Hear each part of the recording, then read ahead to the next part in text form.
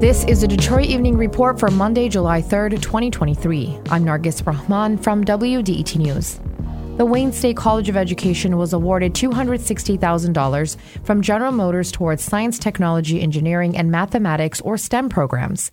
The awards go toward 3 new programs: a STEM camp for high schoolers to prepare for college, a residency program to bring mid-level career STEM professionals into schools, and a STEM research program to work with Detroit schools.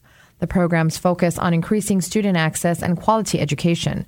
It's also a way to increase the number of STEM teachers in schools during a regional teacher shortage. It's Aquatic Invasive Species Awareness Week. It's a time when the state of Michigan is bringing awareness about the harmful effects of non-native aquatic plants and animals, which impact the state's ecosystems and tourism industry. There are several boating and fishing outreach events also scheduled throughout the week as part of the 10th annual Aquatic Invasive Species Landing Blitz, teaching boaters to learn how to prevent the spread of invasive species while out on the waters. The Awareness Week is put together by Michigan's Environment, Great Lakes and Energy, Michigan Department of Natural Resources, Michigan Department of Agriculture and Rural Development, along with other entities. Learn more about the events and resources at michigan.gov/invasives. The Michigan Department of Health and Human Services is looking for 50 community influencers to help spread the word and create awareness about addressing social determinants of health. That's socioeconomic conditions that lead to poor health outcomes for disadvantaged groups. The influencers will foster community engagement, address barriers such as food and housing insecurity to advance health equity. The influencers will bring diverse communities together to create dialogue and help improve programs. Community influencers will be paid $75 a month for participating in meetings, focus groups, and surveys, and $100 for in-person orientation.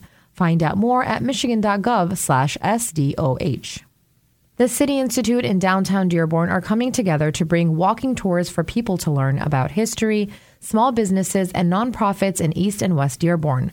Jeanette Pierce is the founder and president of City Institute, which creates local city tours with residents who live in the community. She says there was a demand to highlight businesses in the city. And while we love history and it's an important part of the story, we also really want to focus on how that history impacted today and then meet the people in the communities today and hear directly from them. Pierce says people will get to visit local shops and try free treats from participating businesses. The next tour is on July 22nd in West Dearborn. Check out thecityinstitute.com/public-tours for more information. If there's something in your neighborhood you think we should know about, drop us a line at DetroitEveningReport@WDET.org. I'm Nargis Rahman, WDET News.